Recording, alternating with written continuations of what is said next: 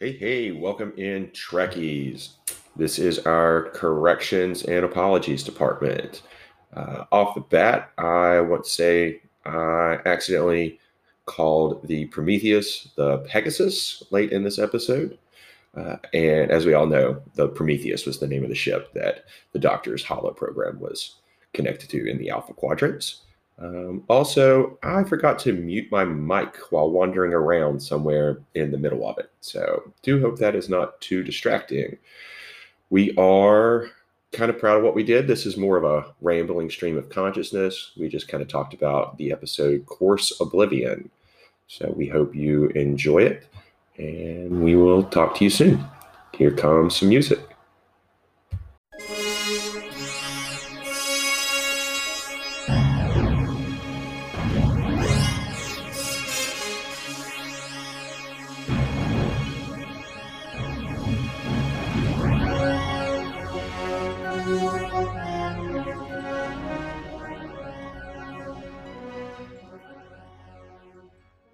Hey, welcome in Trekkies. I've got other brother Steven and Andrew here for another episode of the Orion Syndicated podcast.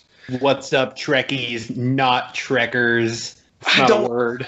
I don't understand that phrase, Trekkers. It is weird. I've never heard it until like 2009 when new Star Trek. It's a new thing. Somebody came up with that. They wanted to get. They're trying to get ahead at work, and the boss is hounding them. They gotta. You gotta come up with something, John. And they're just like, Trekkers. All right. You can have your Christmas bonus. I feel like that's where it's out of desperation. Sounds about right. Sound like the Walmart Great Value brand of Star Trek fans. It is Andrew with the win. It is absolutely the Great Value Trekkie. That lands hard, Andrew. That's Dude. so funny.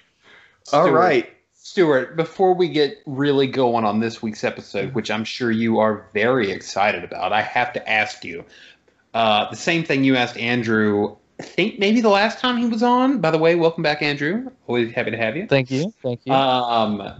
Stuart, did you go? I know you do all the editing for this show, but did you really listen to our last episode, A Motherfucking Tuvix?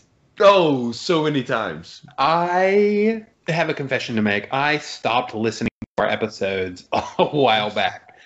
They are what they are. You put out a great product after the editing is done, as best as I gave you to work with, on my end anyway. And but I don't listen to them. This one I listened to, and I laughed out loud at our own dialogue for the entire 38 minutes. It was hilarious. Listener, if you have started listening to this podcast at this point in our very short-lived radio career, please go back exactly 1 week and listen to the last episode, because I think it might be the best work we've ever done. I'm not going to lie. I kind of feel like it was the best conversation that we've had, but I had to edit so many ums and fucks out of it, and it still needs to be tagged as explicit. Oh, 100%. You had 100%. It was an hour and a half of dialogue that got trimmed down to 38 minutes because I got rid of so many obscenities and curse words and ums and weird, awkward pauses. I love it. And I still need to kind of tag that as explicit. So, yeah, no, go listen to Tuvix. It's awesome. Andrew, have you listened to it yet? I have not. I have been busy today. That was on my plan for tonight. That's it. You're fired, Andrew. All right, Andrew's off the podcast. Bye, Andrew. Oh, man, thanks. I'm just joking. Andrew's not fired. Anyway. I agree. It was the Tuvix conversation was a lot of fun. I thoroughly enjoyed it.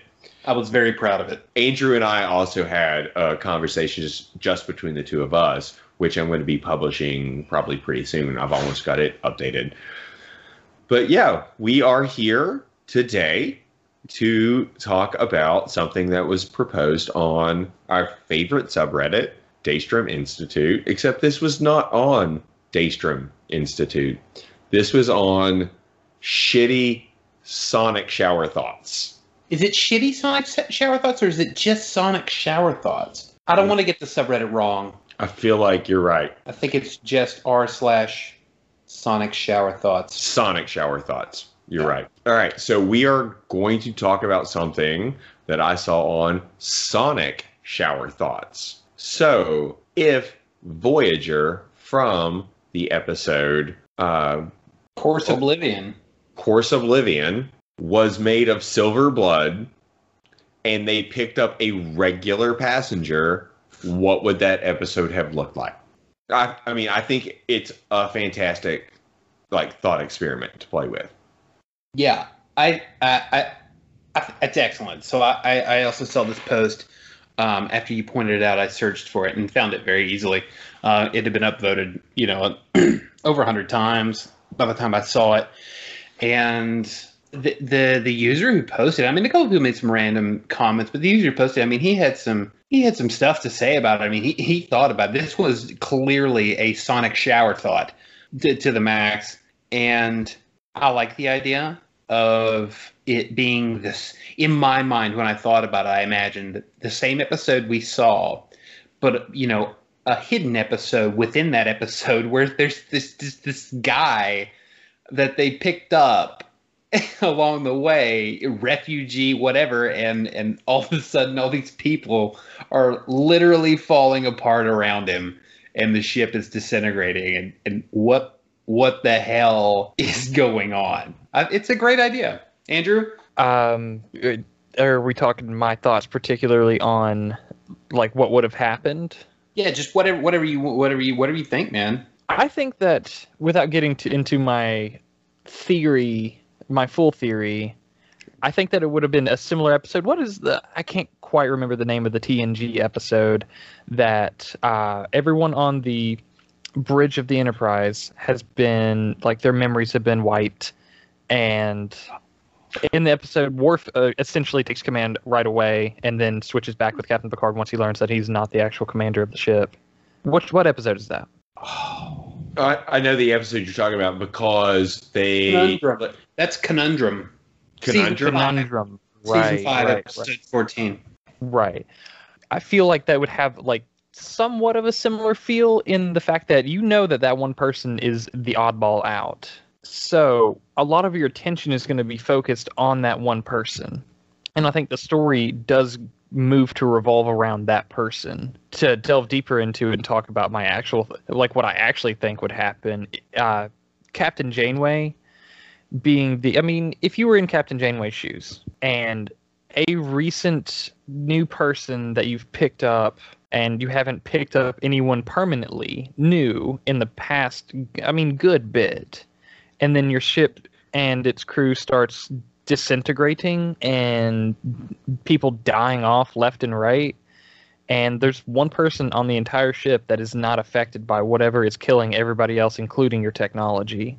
I feel like Captain Janeway would be very suspicious of the one person not affected by it, and I think that it would be kind of like a witch hunt. There would be no evidence connecting this person to what was going on around them, but the circumstantial evidence would be overwhelming. And I think it would make for a really interesting episode where we see them kind of delve into madness as far as blaming this person for everything that's going on because they can't explain it otherwise until they maybe delve deeper and figure out that they are the Silverbloods eventually. I think that would happen again as well. If I can jump, I'll say that sort of sounds like what happens with the, was it called Daedalus? The episode where, dude shows up and can translate everything, and then they get the holographic ship and, right, and get slipstream technology, right? It all seems very, oh, great, this is awesome. But Janeway is suspicious. Yes. She is suspicious, and her suspicion leads to being oh, yeah, this is a terrible idea. And she ended up not getting assimilated because of it. Well, so to me, I know in the last episode, it's still really fresh. I threw a lot of shade at Janeway That Oh, aside, so much. that So much shade. Andrew, it you should have not listened to that, Tuvix yet. so out of all the seasons of Star Trek Voyager, in my opinion, my opinion of Janeway should not be derived from the episode Tuvix. It has to be a standalone for me because I still think that she's a superb Starfleet officer, a superb captain who always delves to do the right thing. Oh, yeah, but you did her hard last week.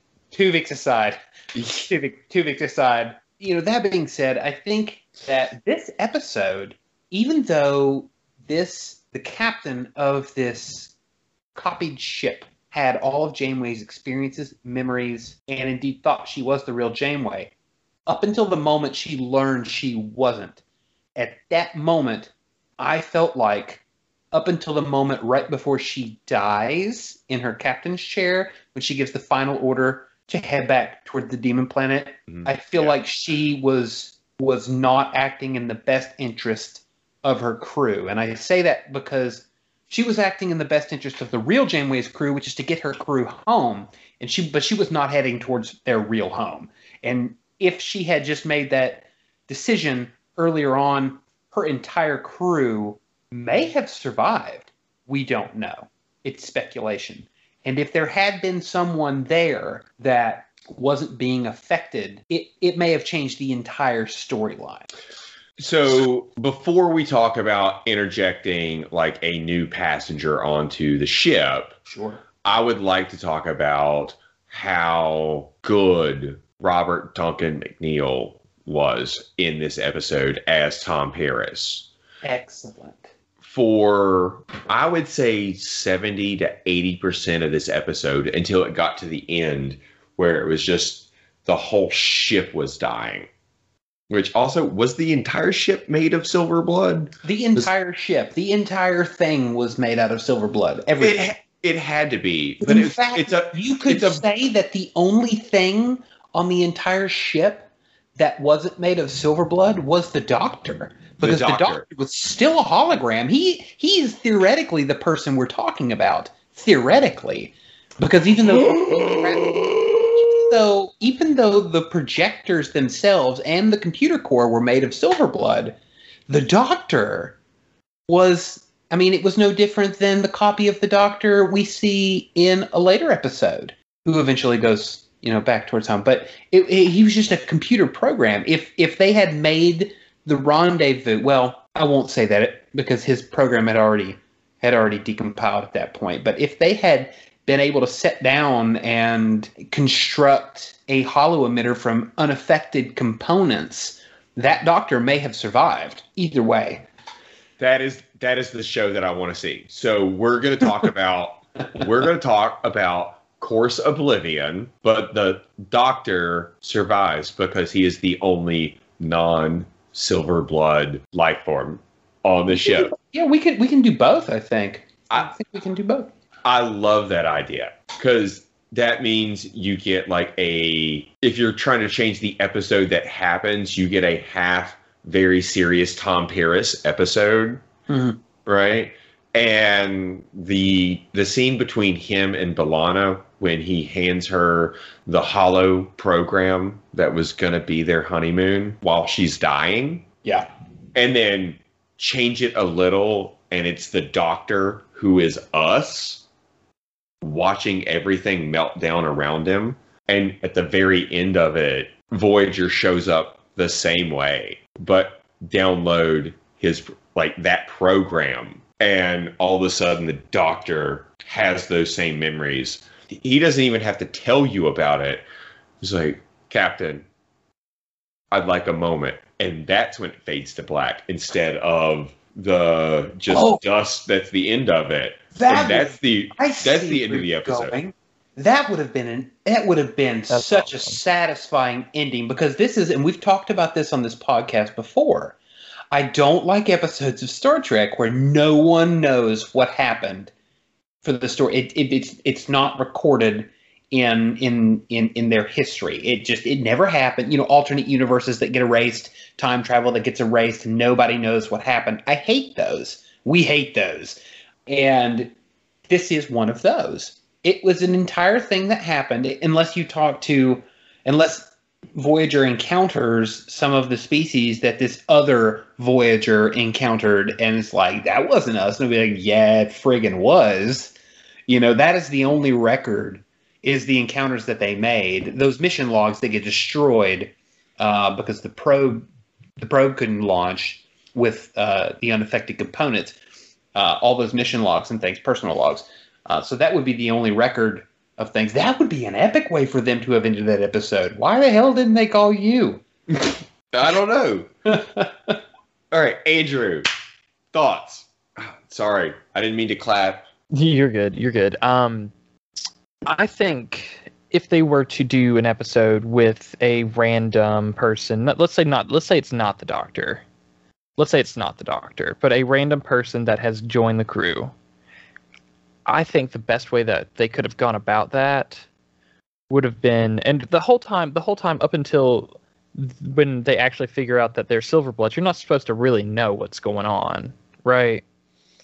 So what they should have done, or what I think they should have done, if they were going to add in that random person, that other factor, was to film both of the Voyager crews. The one that is the Silverblood and not the Silverblood. The only one with the person is the Silverblood, and it's not going to be obvious based on the scenes that you're watching which Voyager you're watching until the end, whenever they figure out that it's the Silverblood, instead of just cutting straight to the other Voyager, the real Voyager, at that point, and not beforehand.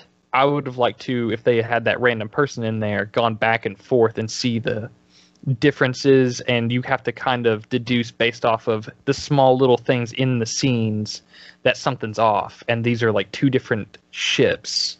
I thought that would have been really good, and it would have been put more on the twist of the fact that they are Silverbloods, because that kind of, it did the first time that I watched it, obviously that got me, and I didn't realize that they were the Silverbloods, but it would have, the payoff for there being that twist would have been better if you had seen Voyager up to until that point, as well as the Silverblood ship.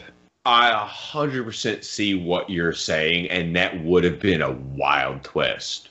But I feel like that might be a little bit of a, because I know what the thing is, here's how I would have changed it also. So when I watched this episode today, like 2 hours ago, right before we started, and when that episode starts, and I remember watching it in real time, there was one episode a week. It wasn't on Netflix for me to binge. Steven was the same way. Enterprise was probably like that for you. You're like that age gap between us. When you have to wait a week or two, there was an episode of Voyager before this that went beginning, middle, end. And this episode starts, and you don't find out that these are copies from the Demon Planet from like 2 seasons ago until like almost like 30 minutes into the episode. They are regular Janeway, regular Harry, regular Tom. When B'Elanna dies in this episode, you don't know that she's a copy. You just know that like you finally gotten to watch Tom and B'Elanna get married, and they have their wedding ceremony, and then immediately emergency, and then she dies of this like weird epidemic that's like handling the ship. They don't know that they're all copies yet.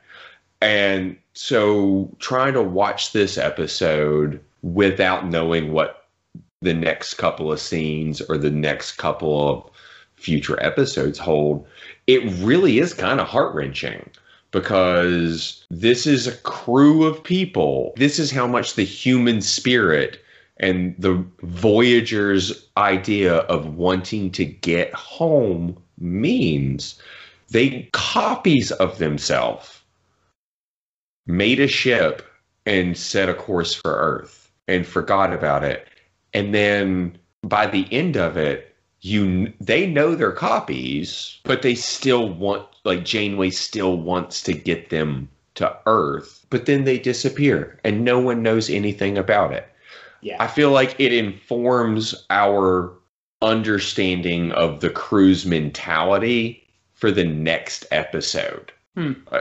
That's good stuff. I would have loved to have had an explanation as to why they forgot, and then they started to remember. Towards the end, the crew just started to randomly remember their life as being pools of biomimetic fluid. But I would have liked an explanation as to why they forgot in the first place, whether it was some kind of mental block. And in that case, why did it affect all of them in the same psychiatric way, which seems implausible to me, and seems more of an effect of the biomimetic copying process itself.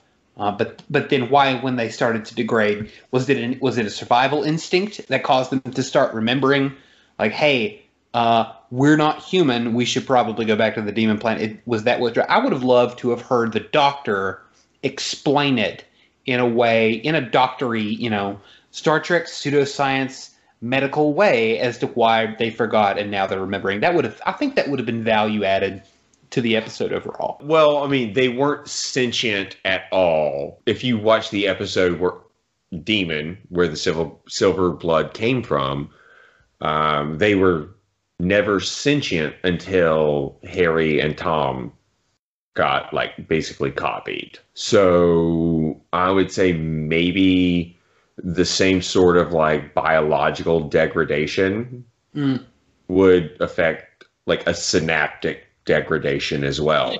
Sure. Right? Sounds like something the Doctor should have said on screen.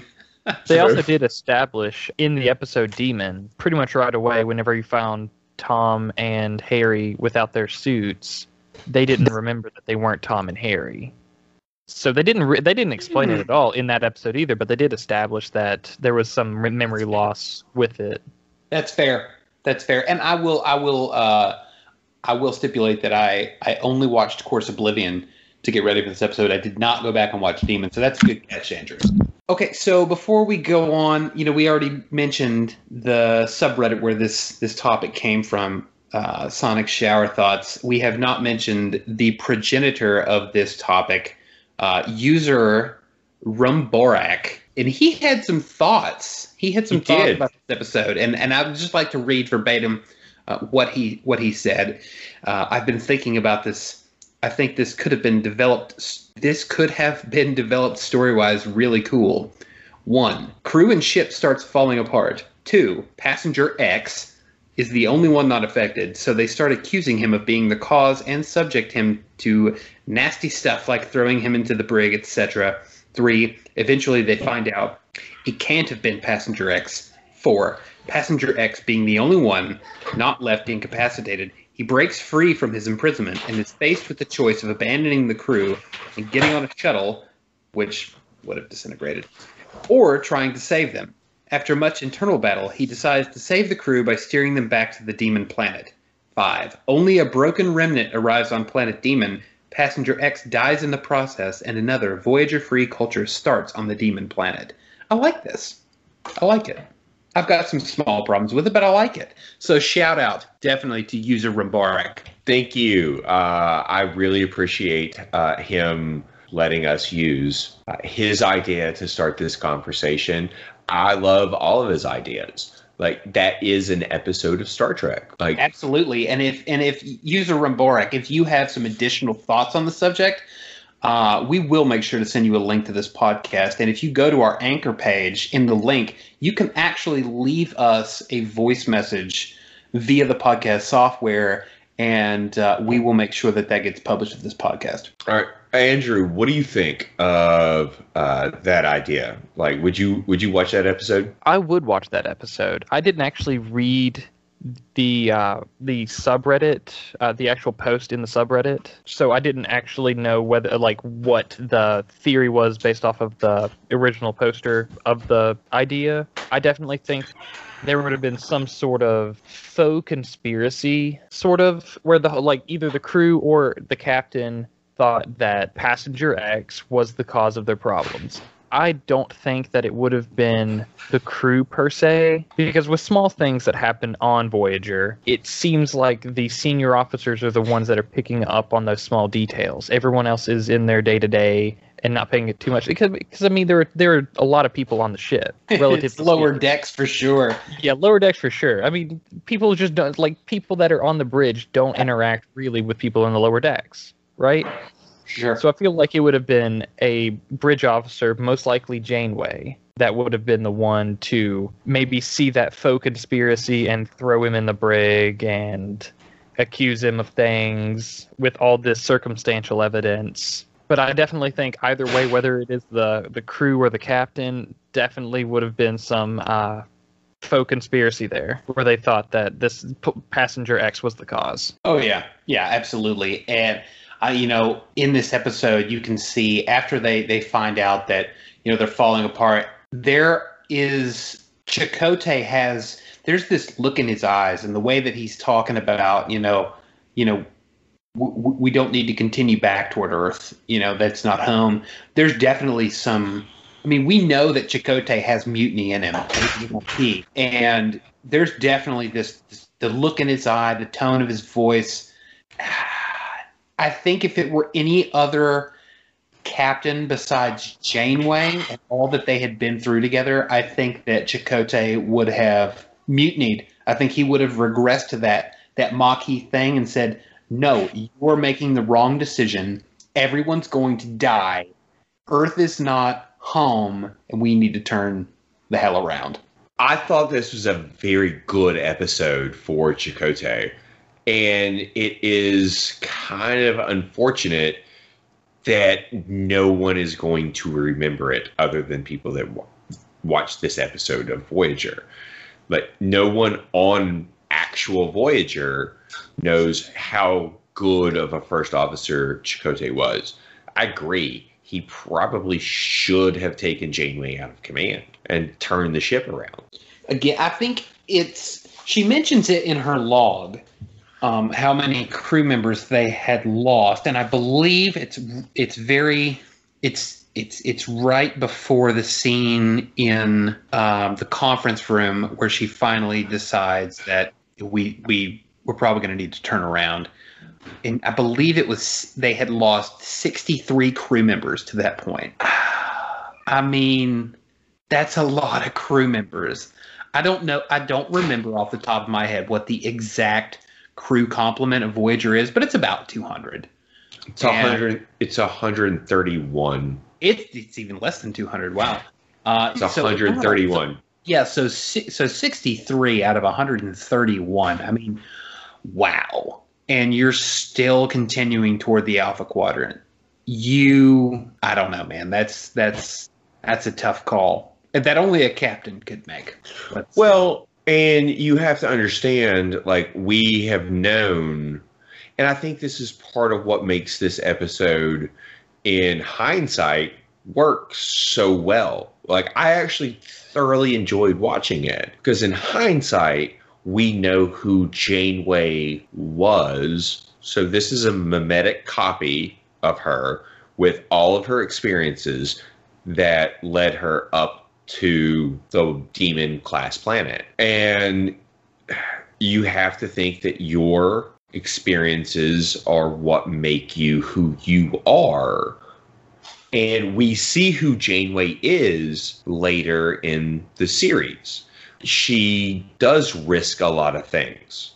Like, she's a risky captain. She makes an alliance with the Borg before this happens. She kind of plays a little loose with it. And you see Chakotay call her on it the same way that it's a callback kind of to Scorpion, where Chakotay is like, look, I don't think this is a good idea. You shouldn't do this. And Janeway says, no, I'm going to go my way. And then Chakotay, his plan, being the first officer, is the fallback. There's not a fallback here.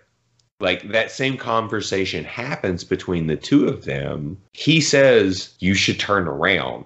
And she says, no, we're going to try this other thing. And it fails.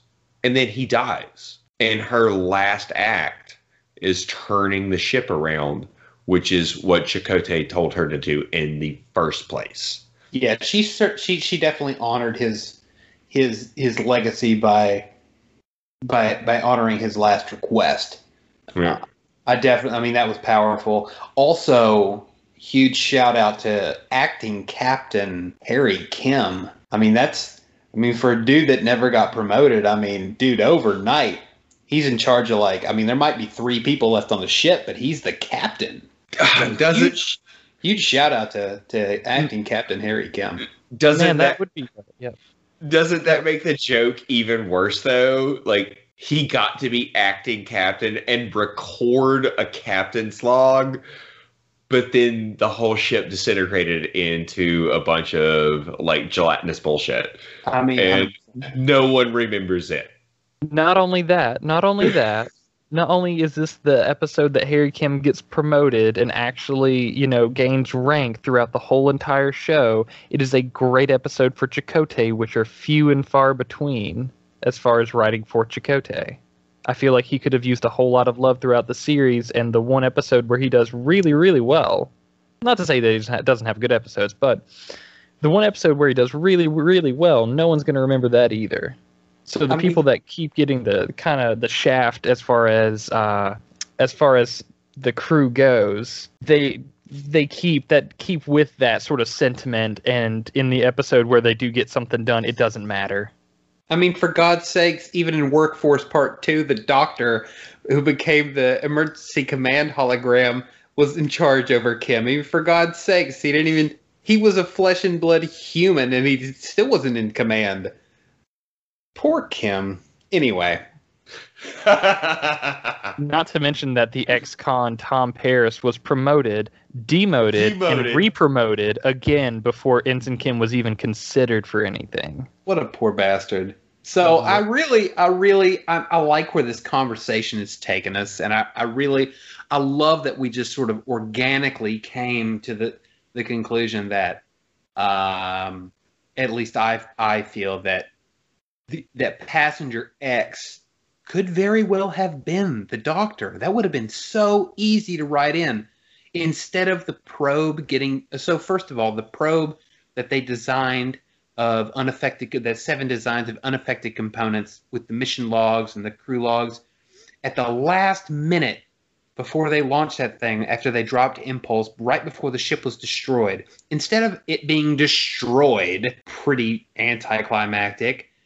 7, in a stroke of 7 genius, could have it been like, she just does this thing with her face, and she just starts keyboarding away, and then it's like, I sent the doctor, and it's like, and it didn't get destroyed. She sent the doctor, and the doctor gets downloaded, and then it ensues the fade to black you were talking about.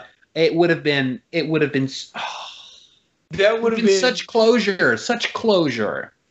That would have been a great ending. Okay, so I'm fine with it. They didn't pick up a new passenger, right? They didn't pick up someone that you have to introduce the doctor as a hologram because they realized that he is emitted from the silver blood built things that are dissolving. 7 sends him in a data burst.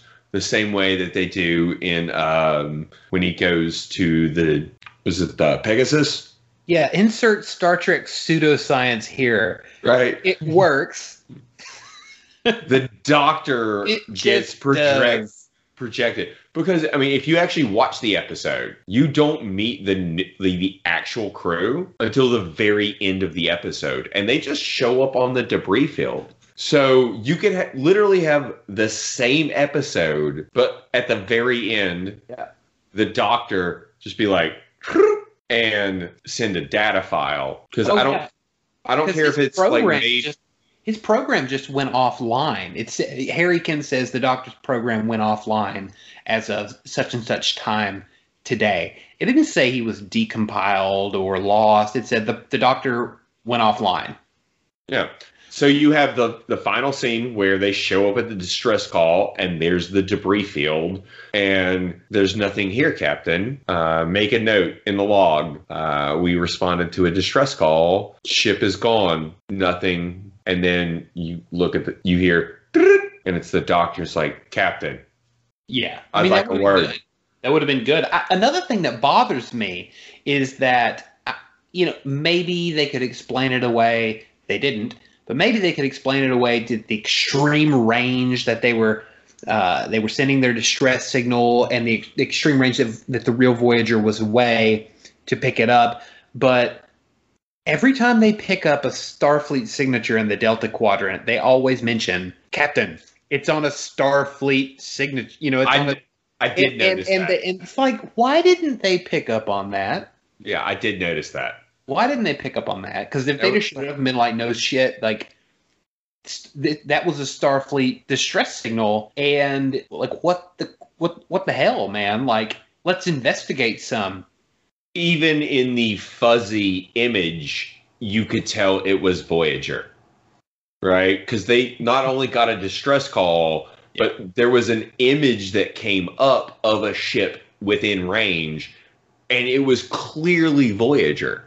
Like, I think that was the view screen of the alternate Voyager looking at the real Voyager. We don't know that the real Voyager saw the alternate Voyager. Oh no, I'm saying it was from the alternate one. Ah, gotcha. When they picked up the distress call, the view screen comes up and you can clearly see it's Voyager. But it's fuzzy. I know it's Voyager. You know it's Voyager. Yeah. Why the fuck don't they know it? If you can see something visually, you should absolutely be able to pick up like a sensor profile. Yeah. Okay. Well, I'll tell you what. Since we're talking about problems with this episode all of a sudden, let's talk about some more. So once they figured out they were demon class copies and they were started falling apart, instead of looking for the nearest Y-class planet, which seems to be there's only one. I mean, considering with the enhanced warp drive they can travel that fast to get around, there's only one. Considering there's only one, why not widen your options by abandoning Voyager and either taking over a real ship, which you can then flood with the same type gases, which they did in Demon with the copies in sickbay. Why not do that to save everybody? Pick a new ship and do that, or set down on any other M-class planet, which I guess unlike Ys are super friggin' abundant, and construct said environment. I actually think that they had changed from the first episode to the second. So from Silverblood, I don't think that they were actually breathing like a Y-class environment any longer. That made no sense to me either. I mean, I don't know why. I don't know how that worked. But there is no way that you can watch Course Oblivion and think that that's an oxygen-nitrogen atmosphere within the ship. Yeah, and how if somehow, because the ship itself were made of the biomimetic fluid, the oxygen-nitrogen atmosphere it produced was it read as oxygen-nitrogen, but since it was produced by those systems, maybe it was composed of the gases they actually breathed. Even so, they mentioned early on in the episode that they've been on away missions to planets that were M-class, and they didn't suffocate. It doesn't make any sense. Did not think about that. It does. It That's a honestly great doesn't point. make any sense. It doesn't make any sense to me. So the ship itself, like, they literally have to be breathing like a normal atmosphere. Have to be. And how is that possible? They clearly say that the enhanced warp field from the new drive is what triggers the genetic breakdown. Yeah. So if that hadn't happened, would they have just been able to go on being pseudo-humans? It's an interesting question, and honestly, it's worth a Reddit post of its own. Honestly, throw those few points up there and say, what do you guys think? It's an interesting question, not one that I think we're going to have time to discuss here today. I wanted to circle back really quick to the Doctor as Passenger X, the extra person there. Do you think that after the episode ends and the next episode begins, do we start the episode with two doctors, or are we integrating one doctor into the other? No, I like the finality of like that moment. Like, I feel like maybe his program just picked it up. And so you have basically the exact same scene where they come in and, you know, there's a debris field and she is putting things into the computer. And at the very end of it, like as she like goes to end log, you hear the beep of a comm badge. And it's the Doctor. It's like, Captain, we need to speak. Right. And you don't even need to show Robert Picardo. Captain, we need to speak. She looks, and then it fades to black. And then we all know that he got the download. Like Seven's last-ditch effort to get the Doctor's hollow program off the biomimetic ship worked. And we're good. He's got all of it. I definitely, this is who I want to live. I want the Doctor to be the person that's not on the ship. No, I totally get what you're saying. But what I'm saying is, once they have that download, let's say it ends the exact way that you just said. That episode ends that way. They have the Doctor, the copied Doctor's program on file. So that is a separate program from the Doctor that they already have on file. Do you activate that Doctor, and is there a now second Doctor, or do you integrate that second Doctor into the first Doctor's program and they make them one? That's an interesting question. That's an interesting question. I think they solve that problem from a show writer standpoint.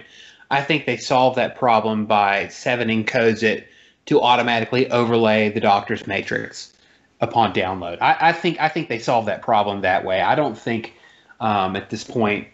I mean, certainly it has always added to the humanity of the Doctor that he can be lost just as easily as any other member of the crew. There is no backup.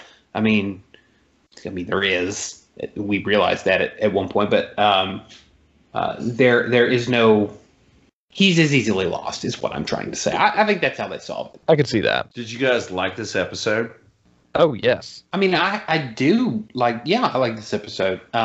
Again, like I've already discussed, I thought there were a couple of problems with some of the functions of it. It's from and we'd already discussed that. But yeah, overall, yes, great episode of Star Trek. I mean, it showed a lot of aspects of a lot of characters that we don't normally get to see.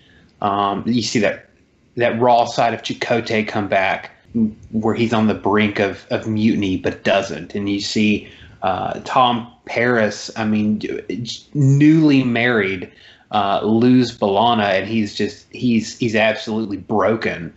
It's just, I mean, yeah, I think this episode showcases a lot of things that we don't see in a lot of other episodes of Voyager. No, excellent.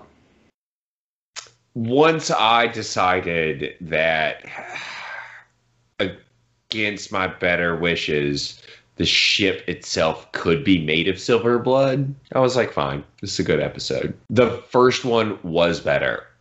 Yeah. I mean, Demon was a very good episode of Star Trek. This episode, I loved the idea of calling back to it, and the intention and the ending was so heartfelt. It was nice, but it was really hard to get around the idea that the ship itself, because it's biomimetic metallic compound, they had to touch a person to create a person. So did they touch Harry Kim, and did Harry Kim make an entire Voyager ship? Did they make an entire Utopia Planitia yards to create a starship? No, like they obviously did not. So the ship has to be made of the biomimetic metallic compound. Right. And once you get past the fact that that is absolutely insane and doesn't make any goddamn sense, it's actually a very, very, very good episode. I'll tell you, my closing thoughts on the subject, honestly, is if there could have been a final season episode. I mean, they already called back to it once. If there could have been a final season episode of perhaps a small faction, maybe even one crew member from Voyager's lower decks, so to speak, who he didn't want to go. For some reason, he stayed behind, and all of a sudden, this crew member shows back up. You know, perhaps he realized what was going on for some reason, and he was able to construct or conscript an actual starship and create an environment where he could survive. And he shows up and is just like, hey, what's up? I exist. And they did an episode around that. I think that would have been cool. That would have been cool. All right. So you know what we've been missing on the last 2 episodes, right? Oh, yeah, absolutely. It's time for some trivia. All right. So I believe it's 6 to other brother. Who the fuck knows? Actually, the book knows. It keeps up with everything other than Andrew, because Andrew's. I believe Andrew has 1 correct answer. Yeah, I'm 1 and 1. So it is 6 to my 7 to Andrew's 1. So I feel like it's a great idea to always give Andrew one of these elaborate questions to start off with. Right. Of course. Especially to try and build up a little bit of cred, a little bit of fluff, right? Right. All right. So this is gonna be a Deep Space Nine question. Right. All right. Question 781. For centuries, governmental power on Cardassia had been shared between the military's Central Command and its secret intelligence agency.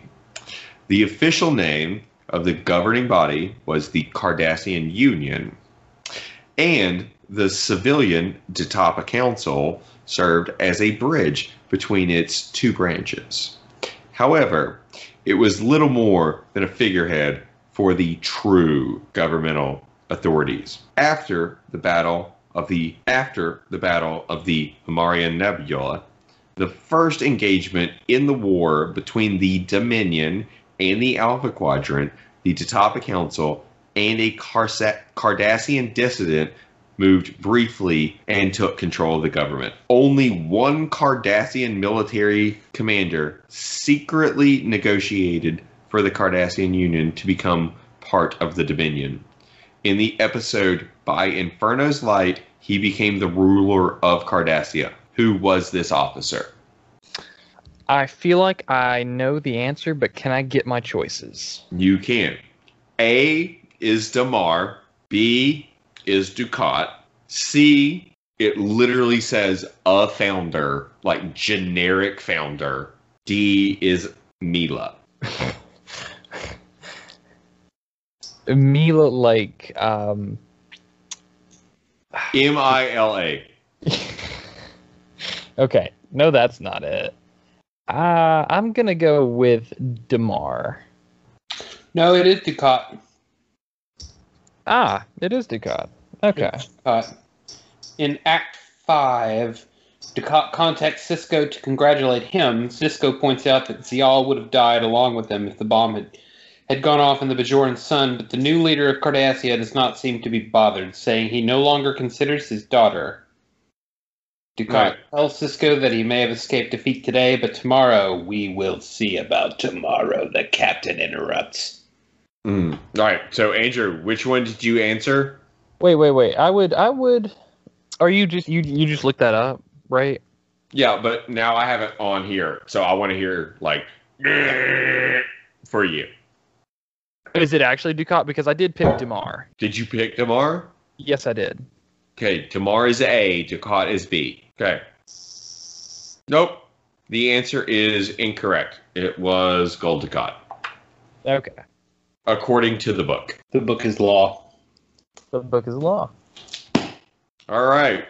I had to reset that. Steven, tell me when to stop flipping. Stop. Cool. Question. This is, I think, going to be a next-gen question. 514. What protects 24th century Earth from phenomenon like tornadoes? Okay. I would like my choices, please. I feel like you should have definitely asked for your choices here. A is a polymer shield. B, hidden Q. C, weather modification network. D, atmospheric satellite regulators. I'm going with C. Yay! You're right. Ding ding. Ding ding. I don't even want to answer trivia questions now. Like, this is so much more trouble. You gotta do it. You gotta do it. Yeah. All right. Is someone keeping up with like points now? Because the book's not anymore. The book was. I am 1 and 2. Steven is you are 7. You are 7 right now. Because Stuart, you had 7 at the start, so now you can either be 7 or 8. Okay. We were 6-7-1, and now I've gotten mine correct. So now we're 7-7-1. All right. Y'all keep track of that shit. All right. Someone stop me. Stop. Oh, this is like a movie question. Sucks for you. These suck. I'm going to go with a big question then, since there's one. Question 1500. The Star Trek film series rebounded with the last outing of the original series crew. Despite misgivings left over from the previous film, the producer Harve Bennett's desire to do a Starfleet Academy prequel, The Undiscovered Country, made $18 million in its first weekend alone.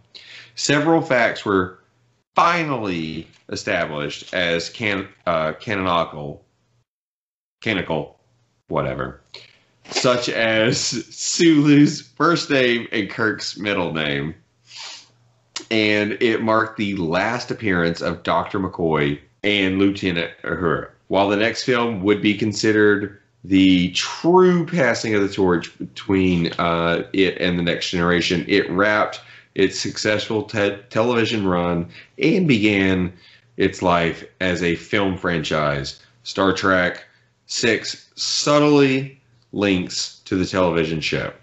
Spock's comments to Picard in the opening of the episode Unification Part 2 echoed back to events of the Undiscovered Country, and the Next Generation actor even portrayed his own ancestor, who played the Colonel who defended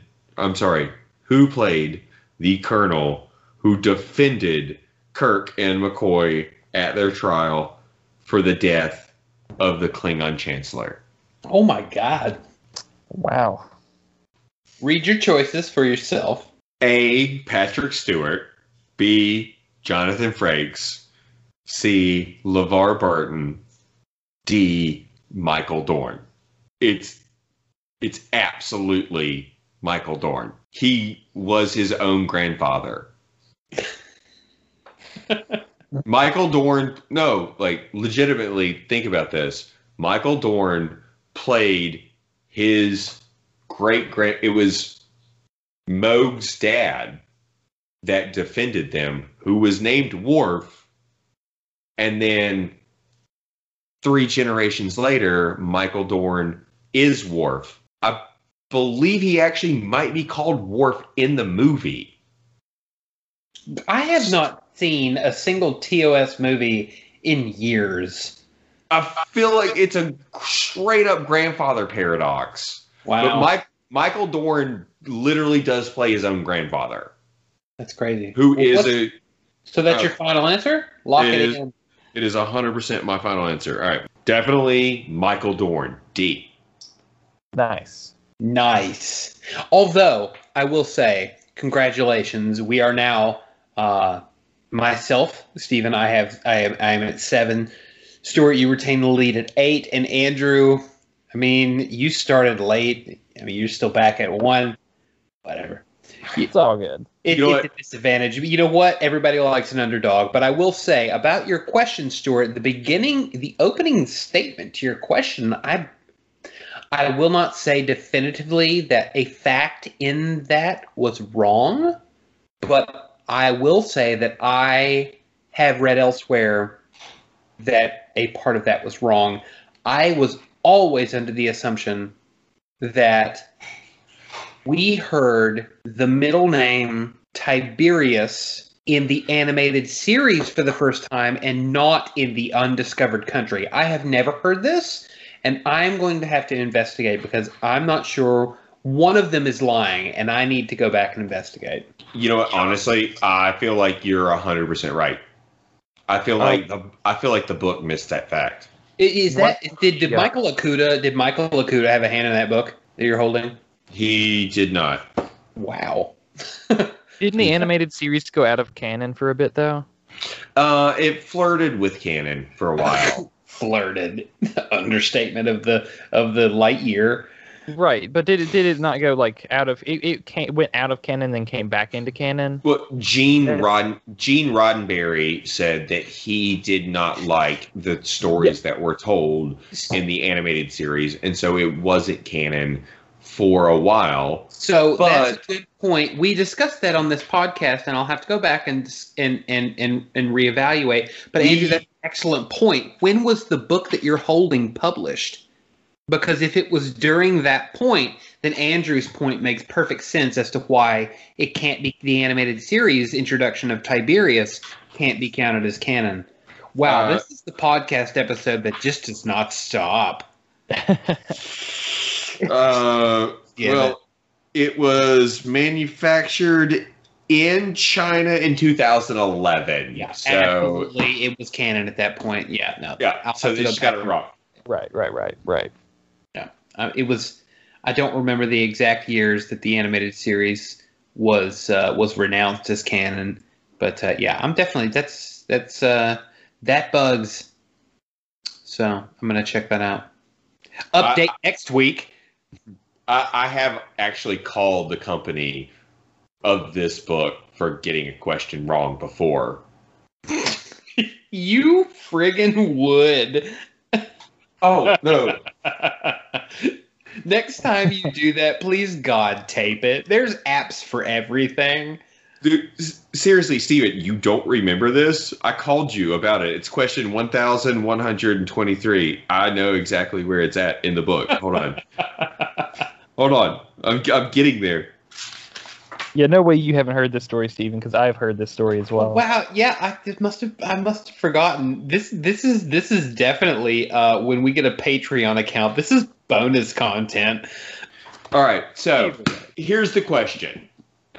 I remember calling you because me and Jake are having this conversation. Like, we're playing with the book. We're playing like 2-player, right? The question is, what classification was the USS Equinox? Either one of you?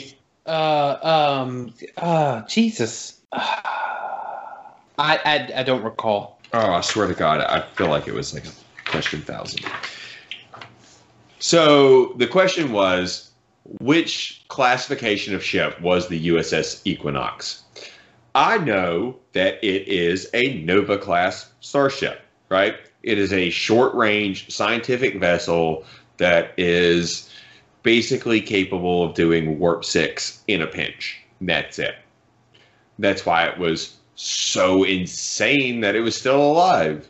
So the question was, what class of ship is the USS Equinox? And I said, just pick whatever that says Nova, because I know that's right. And they picked C, which was Nova, and they went, eh.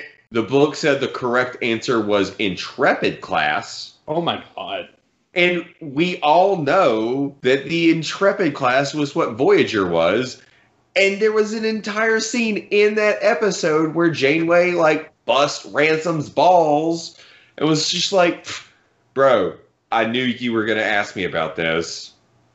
Here's Starfleet regulations. When we're out of contact, the ship with the superior capability assumes command. And that would be an impossible scenario to happen if they were both Intrepid class vehicles. So we know that it's not an Intrepid class fucking vehicle. The book was... Yeah. I called the number on the book. And someone answered? They did. I waited on hold for a while. Were you, I mean, were they sympathetic to your plea, or were they just like, shut up, nerd? No, they were like, bruh, it's a coding error. Yeah, the right answer is obviously B. I like that the caller just knew.